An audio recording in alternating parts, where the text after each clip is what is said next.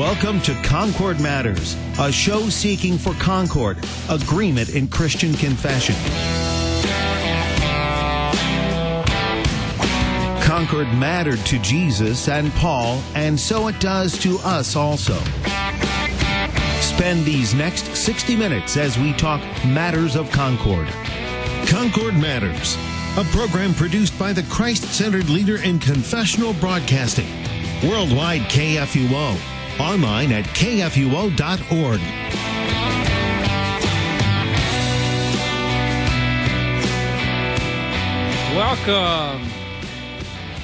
Welcome to Concord Matters, the show on KFUO Radio where we just go through the book of Concord, confessing the faith, explaining it for those to listen and hear and then believe it, and of course confess it before the world that's all around them as well. I'm this week's host, Pastor Joshua Scheer, Senior Pastor at Our Savior Lutheran Church here in Cheyenne, Wyoming, coming to you from the beautiful High Plains where we're having wonderful sunny weather this week. We are celebrating, actually, today as a church, commemoration of the Augsburg Confession. This is the date in which, in 1530, the presentation of the Augsburg Confession was made. That is the pure confession of the truth of Scriptures that was made before the Emperor on behalf of the German princes, on behalf of their dukedoms, on behalf of all their lands, their pastors, their so forth, their people, their Christians. So we are blessed to celebrate this, commemorate this, be part of it by having this handed down to us, this great treasure known as the truth of Scriptures, especially as we have them in the Augsburg Confession.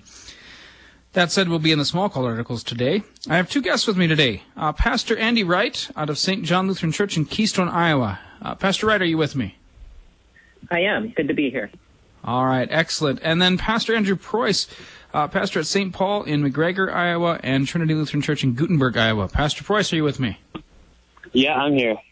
All right, excellent. So we are going to get ready to get going into it. Last week's show left off at paragraph 15, so we're in small call to articles, part 3, article 3, and we're going to pick up with paragraph 16. So we're in this section called the false repentance of the papists, which is a good section in which we've confessed the truth of what repentance truly is from Scripture, and now we're going to discuss all of the wickeds and the evils that are allowed under the Roman Catholic penitential system that the Lutherans had to deal with. And of course, Dr. Luther here, as he's explaining it, will not only explain it theologically, but also he's speaking from personal experience on this as well, so which will be very good.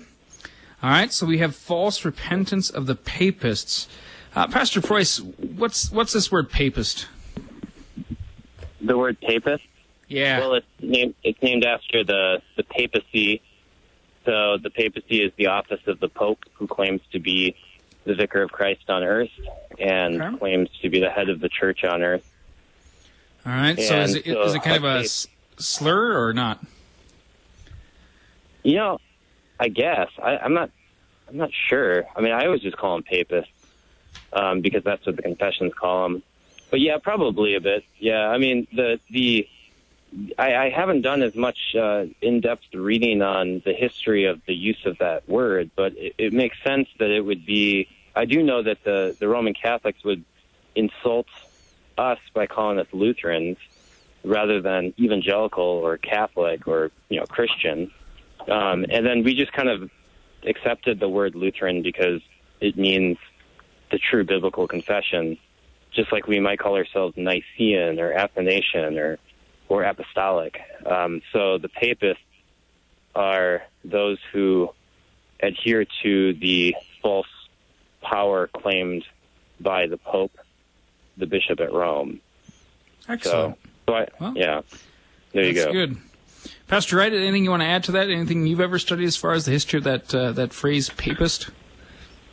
That's a good question. No, I, like Pastor Preuss, have not studied that term too much in depth, but it's one of those things. I mean, it's the language of our confession, and sometimes we have kind of almost a knee-jerk or hyper-reactive sense to want to say, oh, well, that might be an offensive term. Well, I mean, it's what we use to refer to those things. But it would be an interesting study to see kind of how that term came about. Even like what Pastor Preuss alluded to, that term Lutheran was meant to be kind of a derogatory or pejorative term, but it's sad even when Lutherans themselves want to shy away from that now, but it's something that we use it as our confession and our by which we identify ourselves, especially on this day, too, when we think of the Church of the Augsburg Confession, on June 25th, those kind of things. But, yeah, it's a good question to think about where that term comes from. Well, I know the term Luther, everyone says that that's, of course, from Luther himself. But if you remember, Luther originally is not Luther, it's Luder. True, and yeah. the story behind that is actually that Luther, when reading John chapter 8, which is, of course, the lesson that comes up on Reformation Day for the gospel lesson, Luther discovers the Greek word for freedom. The truth will set you free, eleutheros. That's where the double D or double T turns into a TH for Luther. And guys back then changed their names around and so forth. So, Lutheran, not necessarily a bad word, especially when you consider the fact that it's talking about the freedom we have in the gospel and the freedom that the truth of God comes to and brings us. Of course, behind all this, Pastor Wright, you're seeing exactly what our society is, which is we're so afraid of man and offending man, but of course, the other side of that coin is that we are less and less afraid of offending God all the time. And of course, very true. The opposite should be the fact that certainly we don't want to go out of our way to offend men, but in the same respect, if it means confessing the faith, we certainly don't want to offend God. And so, we just want to stick to it, and this is the language of our confessions, which is a good language. It's our churchly language. It's our vocabulary that we should have as people of the church, and that's a good thing. All right, let's go into paragraph 16 here. We are kind of covering through the enumeration of sins. That is the idea that in Roman Catholic penance you have to confess every sin. You have to enumerate them. You have to don't forget any. Come in with a list and make sure you get everything covered and so forth. And of course this is going to bring all kinds of errors and problems and horrible things to people's consciences. So let's look at paragraph 16. Furthermore, since no one can know how great the contrition ought to be in order to be enough before God, they gave this consolation.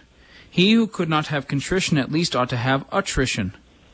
I call that a half a contrition, or the beginning of contrition. The fact is, they themselves do not understand either of these terms any more than I do. But such attrition was counted as contrition when a person went to confession.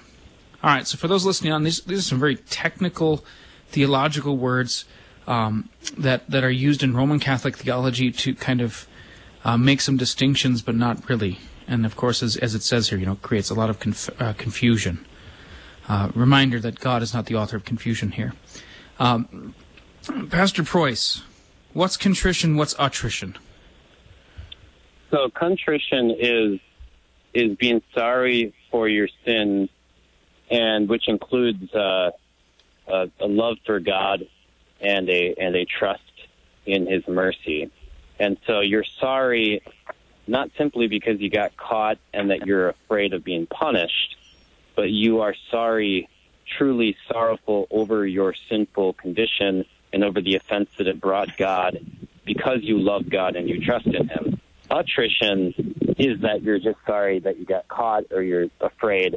You're sorry out of the fear of punishment. And so that's I suppose you could say, in short, contrition is repentance with faith, and attrition is repentance without faith. That's a good distinction. Pastor Wright, how does this fit into the Roman Catholic versus Lutheran system of repentance? This idea, this distinction of contrition, what are they getting at? What they say, how great your contrition is? I mean, is there a genuineness, a sincerity that's required that somehow the Roman Catholics have a way to measure?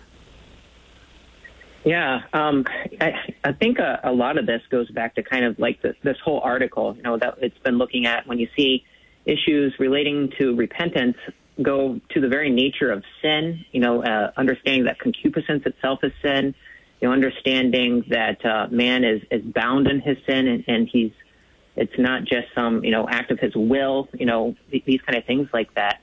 So when you start trying to make these delineations that God has not spoken of, and you try to replace contrition even into the hands of a man, to work these things as opposed to being the work of God's law, God's word doing this, then you start opening up this huge can of worms then.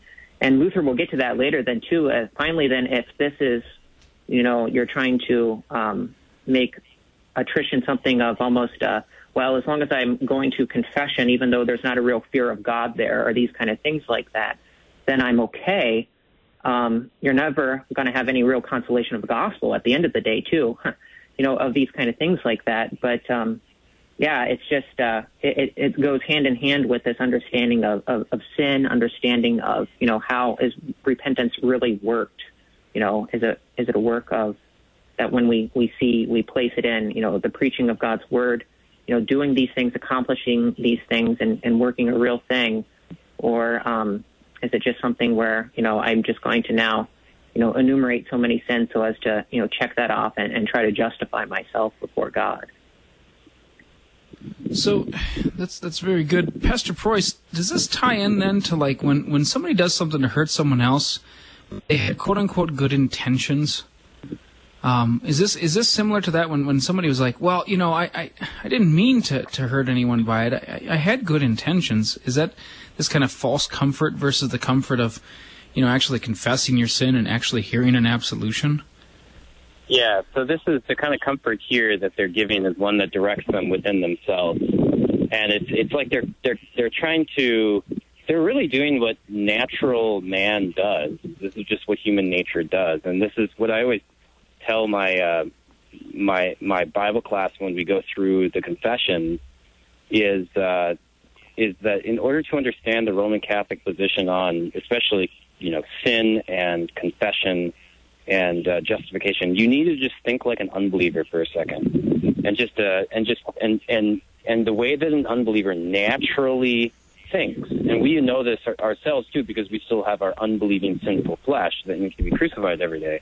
The way that it thinks is it always needs to micromanage everything, or manufacture, I should say, everything, and just kind of try to materialize it according to its own reason, and so it inevitably becomes a turning in on itself and defining contrition, repentance, according to its own feelings and experiences and understanding, rather than simply according to the Word of God, which says turn, right? The turning of your mind, the turning of your heart, and turning to the Lord, and this will be, of course, this is going to be experienced.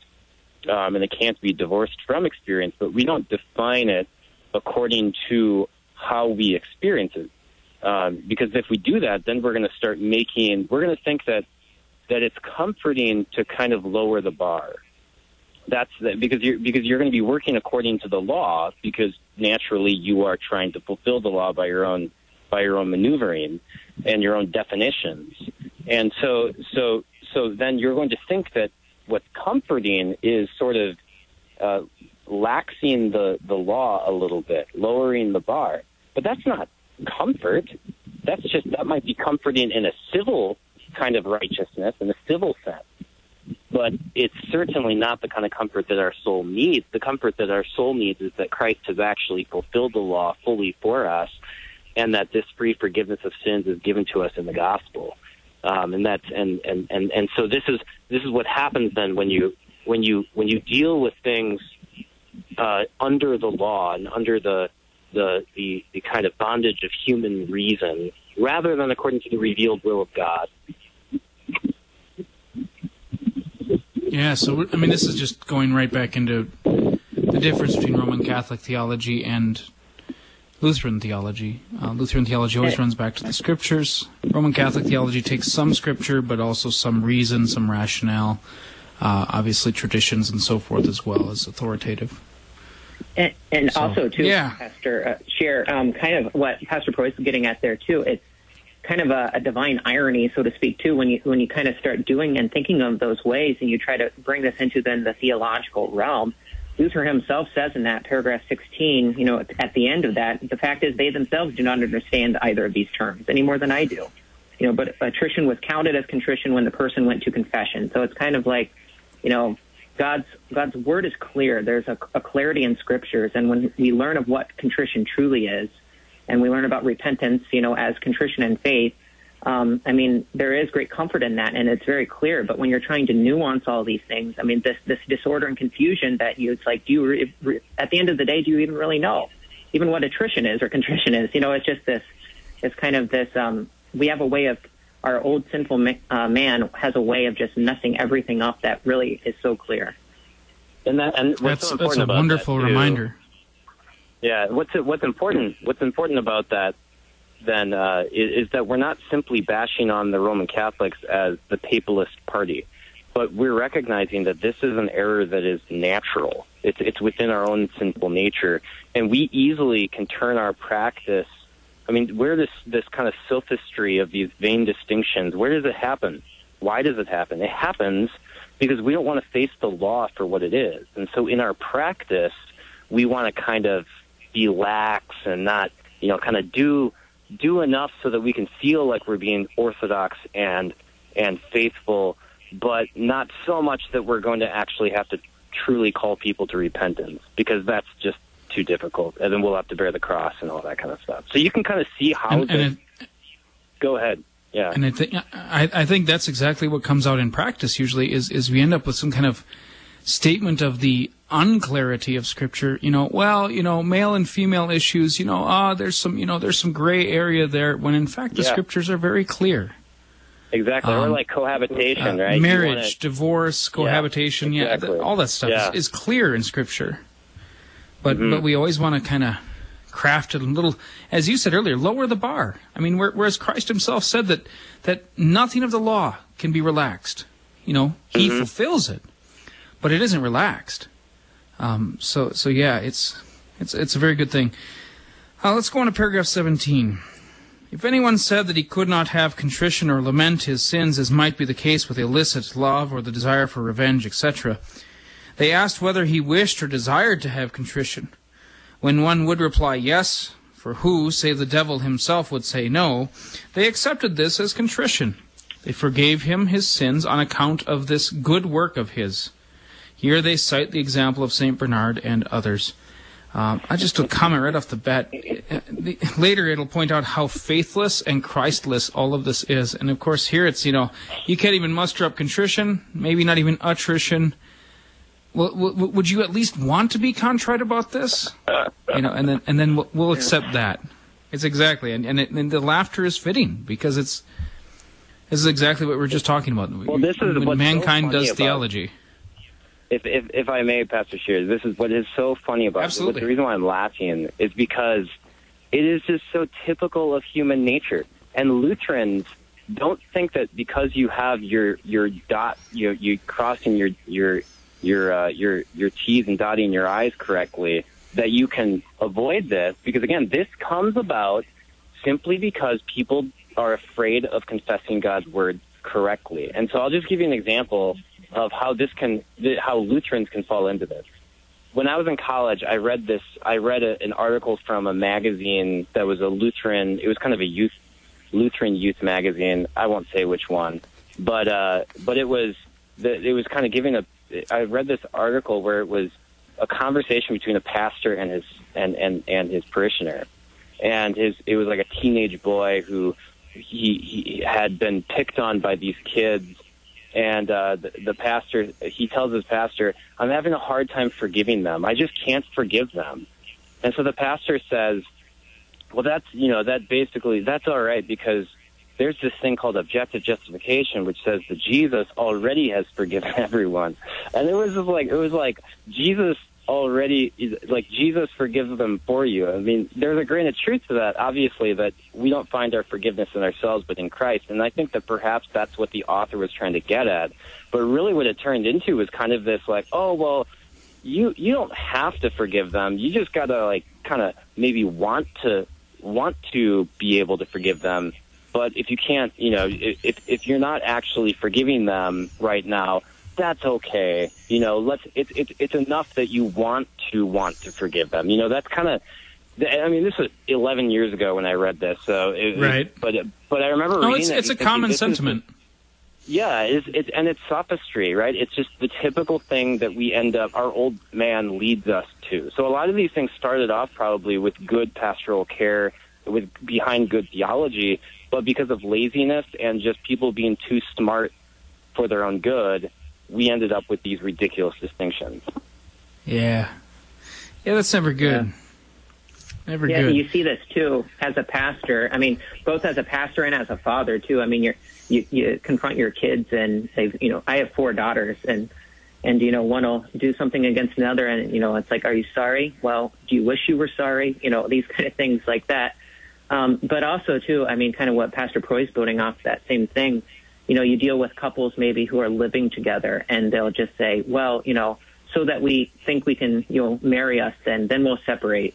So long as, because we think that if we just go through these motions, then somehow then that will be okay, and it will show that we're repentant. It show that we're contrite, but it's that, that great analogy, like Pastor Proyce brought up, lowering the bar, or trying to, set the law in a way that it doesn't condemn us, but rather that it is achievable, or that we can find a loophole or a hedge that we can jump over. Yeah, so let's hear it from the Confessions. This is explaining just what we were just talking about, paragraph 18. Here one sees how blind reason gropes around in matters belonging to God. According to its own imagination, reason seeks consolation in its own works and cannot remember Christ and faith. Viewed in the light, this contrition is a manufactured and fictitious thought. It comes from our own powers, without faith and without the knowledge of Christ.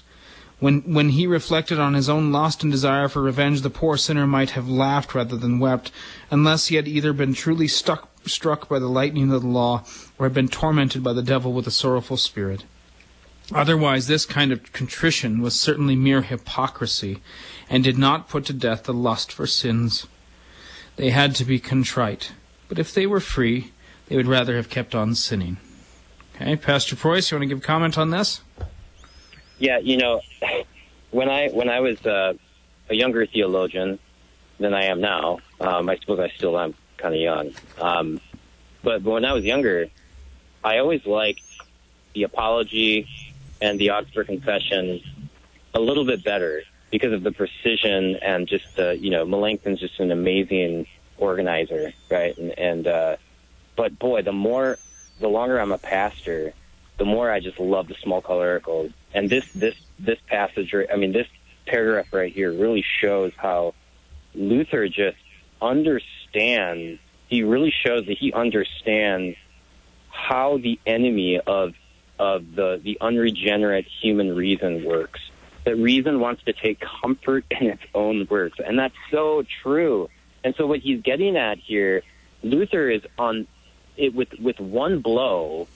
He is going after both a kind of carnal security of kind of lowering the bar of the law, kind of a licentiousness, if you will, and on the and that same blow, he's attacking works righteousness, and he's showing how they're both cut from the same cloth. That whether we call antinomianism or licentiousness, and legalism and self-righteousness, it's both the same thing, because ultimately with what you're doing is you are taking comfort and taking refuge in your own works and in your own ability to kind of figure out how to get around it. And so Luther is he's really being a pastor here, one who is blunt and clear at the same time, and it's just you can tell that he has studied these scholastic theologians, and he's just weary with it. He's done with these guys. He thinks he's going to die. He has kidney stones, and he's. Pastor Proyce is speaking a little bit about the history of the small called articles, how it comes about, how Luther thinks he's at the end of his life. We have just a few seconds here before we cut to a break, and we'll pick this up at the end after the break. I want to have a little discussion about why they zero in on faith and then Christ here, and of course why Lutherans would zero in on that being lacking. And so we'll pick that up after the break. You're listening to Concord Matters here on KFUO AM Radio, the messenger of good news. And we're going through the small color articles talking about the false repentance of the papists. So come on back after the break.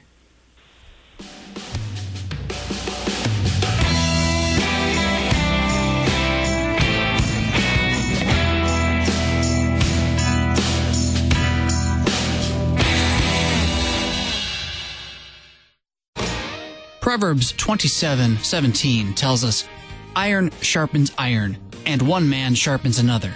That's why weekday mornings at 8 a.m., two Missouri Synod pastors test their mettle against the Holy Scriptures, certain that not only will they come out better for it, but so will you. The sword of the Spirit is sharp to the touch, but you need practice wielding it. Check out Sharper Iron, 8 a.m. every weekday on Worldwide KFUO.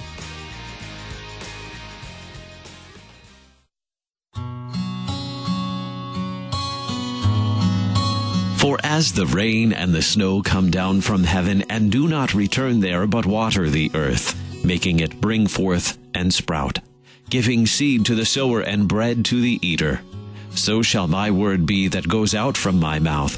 It shall not return to me empty, but it shall accomplish that which I purpose, and shall succeed in the thing for which I sent it. The prophet Isaiah chapter 55, verses 10 and 11. Begin and conclude your day with the word that accomplishes the purposes for which it is sent. Morning prayer at 7 a.m. and evening prayer at 5 p.m. Weekdays on KFUO. Christ for you, anytime, anywhere. The broadcasts of morning prayer and evening prayer are underwritten by Lutherans for Life.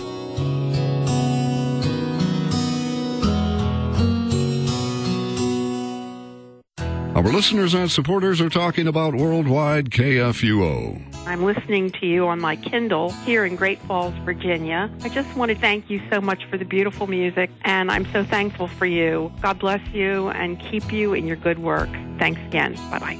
To leave a message on the KFUO comment line, call 314-996-1542. Christ for you, anytime, anywhere. Worldwide KFUO. The Augsburg Confession, presented to the Holy Roman Emperor Charles V at the Diet of Augsburg on June 25, 1530, became one of the most pivotal documents of the Protestant Reformation. Written by Luther's colleague, German reformer Philip Melanchthon, the Confession clearly articulated Lutheran theological convictions, a document intended to restore political and religious unity in the Free Territories of Germany. It became the primary confession of faith for the Lutheran Church. Melanchthon used biblical references throughout each of the 28 articles of confession, including Romans chapters 3 and 4 in the article outlining Luther's argument for justification by faith.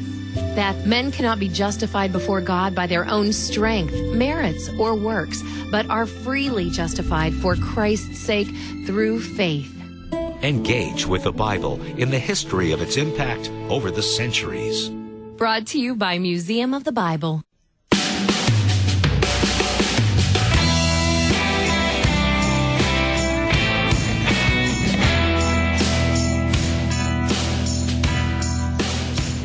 Welcome back to Concord Matters. I'm your host this week, Pastor Joshua Scheer. I'm joined with two guests, Pastor Andrew Preuss of St. Paul Lutheran and Trinity Lutheran of McGregor and Gutenberg, Iowa, and also Pastor Andy Wright of St. John's Lutheran in Keystone, Iowa. I didn't realize it when we first started this, but I think I got two guys on the phone with advanced degrees in systematic theology, so that's why we've covered 3 paragraphs so far in the first half hour, which is great. But in the real true sense of Lutheran theologians, notice how pastoral these guys have been in their teaching of the faith. That goes back to Luther himself, who was a great, wonderful theologian, and yet incredibly pastoral. And pastoral is not meant to mean weak, but it's meant to mean, applying the scriptures, the teachings of God to these people, these sinners in need of this teaching and instruction and so forth. So we are in Smalcald, Part 3, Article 3, and we left off in paragraph 18. We were just going to discuss a little bit. Pastor Wright, I'll ask you, it makes a real distinction here. It says it's pointed back to our own powers without faith and without knowledge of Christ. Why are the Lutheran confessions, why is Luther here going back to, in the article of repentance, why is he going back to faith in Christ? Yeah, that's a great question and a great point. All of this comes back at the end of the day that's rooted, and this is kind of where this pastoral nature of Luther comes through too. He's understanding the consolation of the conscience is found only in Christ. And the righteousness of faith is something that is only the righteousness that avails before God. So when you are rooting everything back in your own powers and the blind reason, as Luther says, in your own works or in your own, whatever the case may be, where is the place for Christ in that? There really is no place for Christ. But if it's rooted then that if you see the terror of your sin and the true judgment that you have before God on account of your sin, and you see that you have one who has made payment for that sin, one who has satisfied God's wrath and made atonement for that, then you have, this true life, this true consolation, that with that. And that's where, this faith comes in and these promises. It's both law and gospel when it comes to repentance when we see these things. So, it kind of gets to the very heart of the Reformation, gets to the heart of the gospel itself when he's talking about this stuff. Yeah, exactly. Pastor Preuss, do you want to add something to that? I know you've studied out the atonement and so forth quite a bit. Yeah, so that's, no, I can't put it any better than how Pastor Wright put it. If you're awesome. So just go ahead. Yeah. All right. So the talks here about the hypocrisy of all of this, the feeling sorry for sins and so forth, but yet it's didn't work to put to death the lust for sins and so forth. Let's move on to paragraph 19, where we continue this kind of idea of enumeration. And here we have kind of a brief summary of the Roman Catholic penitential system. As for confession, the procedure was this. Everyone had to list all his sins, which is impossible. This was a great torment. If anyone had forgotten some sins, he would be absolved on the condition that, if they would occur to him, he must still confess them. So he could never know whether he had made a sufficiently pure confession or if confessing would ever come to an end. Yet he was pointed to his own works. He was comforted like this. The more fully you confess, and the more you humiliate yourself and debase yourself before the priest, the sooner and better you render satisfaction for your sins. Such humility would certainly earn grace before God. So here you have Luther's description of the process of confession. Pastor Preuss, just what kind of great evils are in this? This Luther, torment.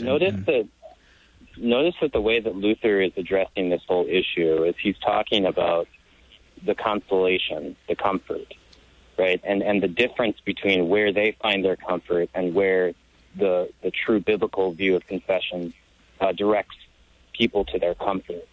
And so what is so wicked about this is that the comfort is in what you're doing rather than in what Christ has done for you.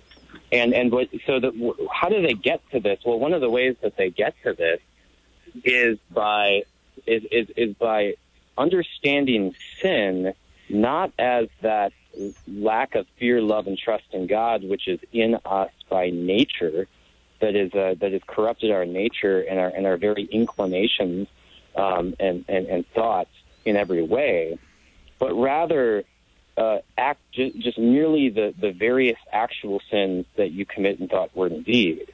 And for that reason, then they say, okay, well, you got to take care of each individual sin. And that's why you got to number all of them when you confess. And then if you forget some, well, you can just mention them later. And if you still forget some, as long as they weren't too bad of sins, then you just go to purgatory, right? And then you burn them off there.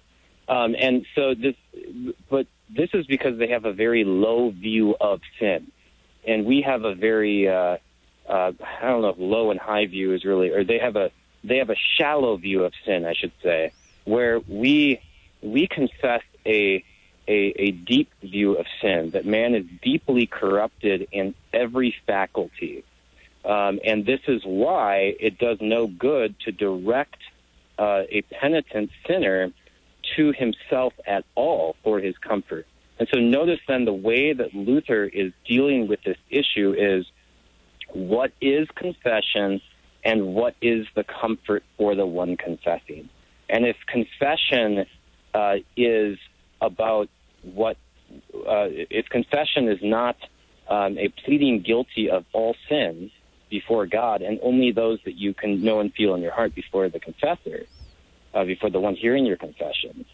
But if it's some kind of lesser thing that, well, do what you can, and it's all really about what you think you can figure out how to confess or what sins to number, well, then you're never going to get out of the law. You're never going to get out of your striving in the law. But if you understand confession as simply pleading guilty before the law, well, then you don't find your comfort in the law. You don't find your comfort in your works and in how much you're afflicting yourself. You find your comfort in Christ, who was afflicted for our transgressions as he fulfilled the law for us.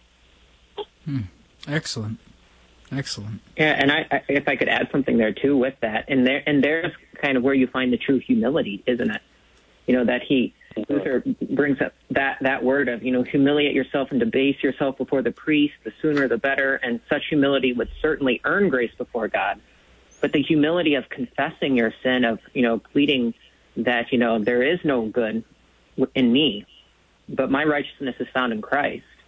The one who did humble himself, even to the point of death on a cross. And, it's just great stuff of Luther here. Yeah, you can almost sense the personal nature of it as well for him behind all of this. Yeah, absolutely. Yeah, all right, let's look at paragraph 20. Here, too, there was neither faith nor Christ. The power of the absolution was not declared to him. Rather, his consolation depended upon his listing of sins and his self-abasement. What torture, fraud, and idolatry this kind of confession has produced is more than can be said.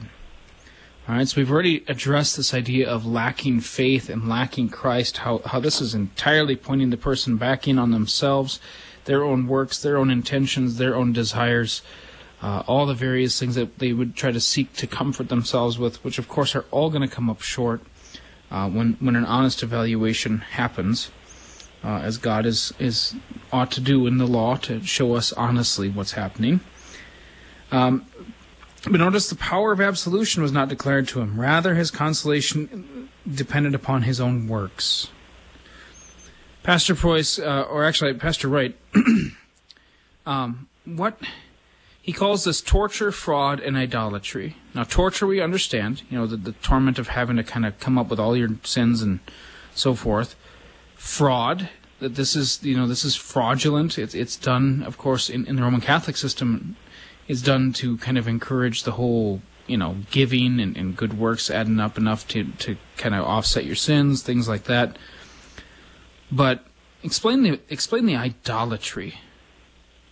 The idolatry this kind of confession has produced. Sure. I think we can understand it kind of in a multifaceted way, but one way especially is that, you think back to the first commandment in the Large Catechism when Luther talks about what it means to have a God, and here to find consolation then in your own listing of sins or self-abasement or whatever the case may be, who really then is your consolation in? Well, it's in yourself. It's in, any number of different things. Well, there's your false God. There's your idol that you have built in your own mind, in your own heart, in your own conscience, whatever the case may be. And that is what you're trying to find then, your assurance, your consolation, your peace before the throne of God, and that itself is idolatrous. One of the things that one of our professors at seminary told us one time, when you're talking to somebody as a pastor, and one of the things to kind of diagnose things, kind of this idea of a pastor, a seelsorger, or a carer or curate of souls, almost like a physician of the soul. You have to, what's the root cause? What is their God? What is their idol that they've set up in themselves? And when we think about this, idea of confession, then it's so easy for us, or contrition, repentance, and it's so easy for us, to have this legalistic mindset or any number of things that wants to build that God of, God of the self and bow down before it and find, hey, I can walk away from this knowing that I did list all those sins that maybe are the big ones, and the little ones, aren't so bad, or, I'm going to be okay. I can pull myself up by my bootstraps, as opposed to saying, you know what, my only consolation coming from this is found in Christ, the one true God. Excellent. Yeah, what idolatry this has produced. And as we've said numerous times already during this program, this is not just a papist problem. This is a human nature, sinful nature problem, to kind of come up with these kind of solutions to the problem of sin, to the what sin has wrought. All right, so there we've covered a number of things about the enumeration and the lack of consolation and so forth that comes from this, all the strange kind of distinctions between contrition, attrition, all the, well, do you at least desire to be sorry for your sins? That kind of weird philosophical, how blind reason gropes around in matters belonging to God. Now we move on to the next part of the Roman Catholic penitential system, which is, as Luther says, is more complex. And we'll cover that here. I want to cover paragraph 21, and then we'll read 22 and 23 after a little bit of conversation. Luther says this. He says, as for satisfaction, this is by far the most complex part of all. For no one can know how much to render for a single sin, let alone how much for all. They resorted to the device of imposing a small satisfaction, which could indeed be rendered as 5 Our Fathers, a day's fast, or such. Then, for the rest of their repentance, they were directed to purgatory. Now, Pastor Preuss, I believe you mentioned purgatory a little earlier, so why don't you start us out describing some of this part of satisfaction? Yeah, so what you have in this sophistry or scholasticism of the Roman Catholic theologians was a distinction came in that was maybe began as a helpful distinction, but then was very quickly corrupted. And it's this distinction between sin or guilt and punishment, the guilt of sin and the punishment of sin. And it's useful in this sense that there is an outward punishment that you simply have to do for the sake of discipline, right? So if I rob a bank and I go to the pastor and confess, and I'm truly sorry, and I take comfort in the forgiveness of sins and the absolution, my sins are absolved, right?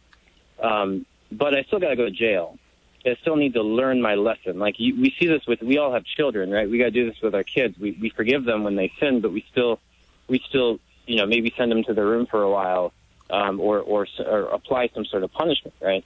So this then became kind of systematized into the work of Christ, where they would say that Jesus' death made satisfaction for the guilt of sin, so that when you're baptized, your original guilt is taken away, but that he did not make satisfaction for the punishment of sin. And then they would say that in order to fully enjoy the remission of the guilt of sin, you need to have the full remission of punishment. And in order to get the full remission of punishment, you need to do these kind of acts of penance. And they might be as small as he said, say a number of Our Fathers, or maybe it is going and afflicting yourself, or doing other sorts of good works. And so what Luther is doing here is he's bringing Christ in as the one who makes full satisfaction for sin, period.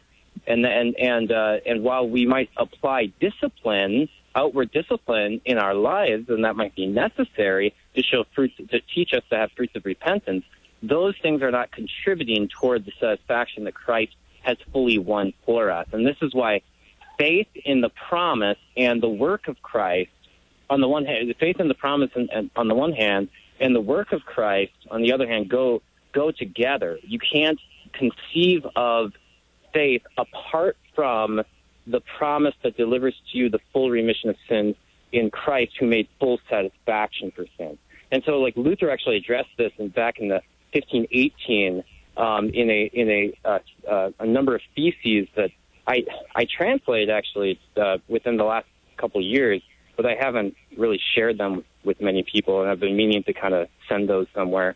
But anyway, they're very interesting theses where Luther is really getting at and attacking this distinction between the remission of guilt and the remission of punishment, And Luther goes so far as saying that it's actually better for our salvation if we don't have the remission of punishment. That is, if we continue to be punished here on earth, and that's actually better for our salvation because it teaches us to take comfort in the remission of guilt, that is the remission of all sin that has been won for us by Christ and given to us in the promise. Wow. That's an interesting thought. Pastor Wright, you want to add anything to this? I don't think I could say it better. I think he's spot on with that. I think one thing, though, maybe that sometimes it's kind of a little bit off from this, but, we sometimes want to forget, though, that there are fruits of repentance. That's not a satisfaction. But, John the Baptist in Matthew 3 and Luke 3, bear fruit in keeping with repentance. So these things do come from repentance, that you maybe not say, 3 Our Fathers or whatever the case may be, but there is a new life that the Christian has guided by God's law. But it's, it's not tied to satisfaction. Satisfaction with the guilt and punishment, they're seen in the cross of Christ, who is the bearer of sin and makes payment for sin, suffers that. So. Well, good works supply the proof that faith is living, right? So they are exactly that, the fruit of faith, and faith, of course, being the second part of repentance, contrition and faith. And this is our confessions confess it? If I may, just by the way, this gets back to what I was saying earlier about how this is what happens when you base your theology mainly on your experience rather than on the Word of God. Because, of course, we have these necessary experiences, right? Like we experience repentance. We experience the fruits of repentance. We experience the discipline and all these things that go along with the Christian life that are necessary components in experiencing God's grace, right? But we make a distinction between those things that happen within us and within our lives, and on the one hand, and on the other hand, the actual work of Christ that is declared to us in the righteousness imputed to us by faith. And so this is something the Formula of Concord picks up on in Article 3, where they say we must make a distinction between the things that take place within us, like repentance and things like that, and the actual righteousness that is imputed to us and credited to us. And so it would be the same kind of vein here, where where the satisfaction of Christ must be distinguished from the quote-unquote satisfaction that we might render as, if you might loosely use the word satisfaction to refer simply to you're learning your lesson, right? And when you conflate those two and you confuse those two, then you're confusing the work of man and the experience of man with the work of God in Christ, which he promises to us. Back to the idolatry. idolatry. Confusing law and gospel, right? Yeah. Yep. Imagine that, right? Let's look at the next two paragraphs specifically, because they do deal with this kind of satisfaction stuff. Here, too, there was nothing but anguish and misery. Some thought they would never get out of purgatory. According to the old church laws, 7 years' penance in purgatory is required for a single mortal sin. Yet confidence was placed in our own work of satisfaction. If the satisfaction could be perfect, confidence would be placed in it entirely. Neither faith nor Christ would be necessary, but such confidence was impossible. For even though someone had done penance that way for 100 years, he would still not know whether he had finished his penance. That meant doing penance forever and never coming to repentance. Okay? So here you have the fruit of this kind of worldly, philosophical, sophisticated, sophist type of understanding of theology. Pastor Preuss, you want to give... Actually, I think it's Pastor Wright's turn, actually, to start us out. Pastor Wright, you want to give some comments on these two paragraphs? Well, I mean, yeah, boy, there's a lot that he talks about in there with different things, but I would say, I mean, it goes to show, too, that kind of just thinking about our confessions as a whole, even, that this is not just some academic exercise, right? But this is in paragraph 23, neither faith nor Christ would be necessary. To understand this, to confess this, and to rightly teach this as a pastor is to exalt Christ. And it's something. When you were just reading this, kind of my mind was just kind of thinking back to my experience in high school. I was the only Lutheran in a Fellowship of Christian Athletes at a public high school, and I was always constantly told, that I wasn't saved because I never made a decision for Jesus.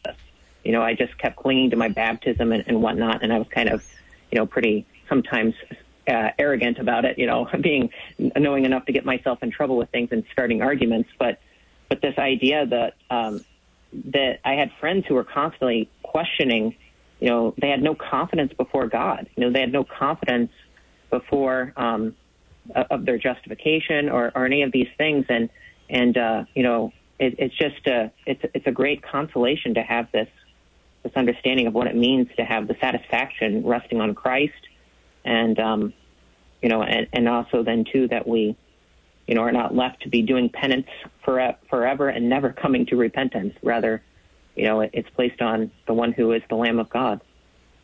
Yeah, that uncertainty is an amazing thing. In fact, it affects good works. I mean, can you imagine trying to do good unto your neighbor if you're constantly worried about whether or not you yourself are right with God? What a wreck that could happen in the conscience. And I've had that experience too with folks who come from kind of the evangelical circles, where it is just the constant nagging of whether or not they've done enough. And this, of course, ties in a lot of closeness between Roman Catholic theology and even the American Protestant theology are very closely tied. They really do point back in on man, and we end up with all these same kind of problems, these uncertainties, this struggle with, since I'm not focusing so much on Christ and His work, but I'm focusing on me and my work, I'm always coming up short. Pastor Preuss, we only have a couple minutes. Do you want to add something to this? Yeah, I mean, just the carnal security, how closely carnal security skates along right next to despair and torment of conscience. And that this is exactly, on the one hand, it produces this idea that somehow, this pride in yourself, but also it is at the same time, with that pride, you can never have that certainty and that full consolation in Christ who has made full satisfaction for sin. So, I mean, when you think of the doctrine of purgatory, it actually, to the sinful flesh, it's sort of a comforting teaching, even though obviously it's not true comfort, but it's a false comfort. But when you really then when you find your only consolation in Christ, that's terrifying to the sinful flesh, because it means that the sinful flesh must die, and it means that it doesn't get to stick around after death. It doesn't get to go to purgatory with you, right? No, it's dead, and that is the goal in this life. Is to kill the old Adam every day so that we would rise anew in Christ, and so that our true comfort is not in a life to come that's sort of like this life, but in a life to come that is perfectly fulfilled for us in Christ and given to us in a salvation ready to be revealed to us in full. That's an excellent way to put it. You are just hearing some of the just raw root matters of the Lutheran faith and what the Scriptures have given us, and of course how the Reformation brings to repentance the Christian Church and our theology, how far it had gotten off and so forth, and how God worked to restore that back to what the Scriptures say. And of course ultimately it's about what? It's about Christ. It's about Christ and what He's done for you. That's about Christ and what kind of consolation and comfort that provides for you. Rather than pointing you back in on your own works and so forth, reminding you of what Christ has done. And of course, this is Lutheran theology. It's about the gospel.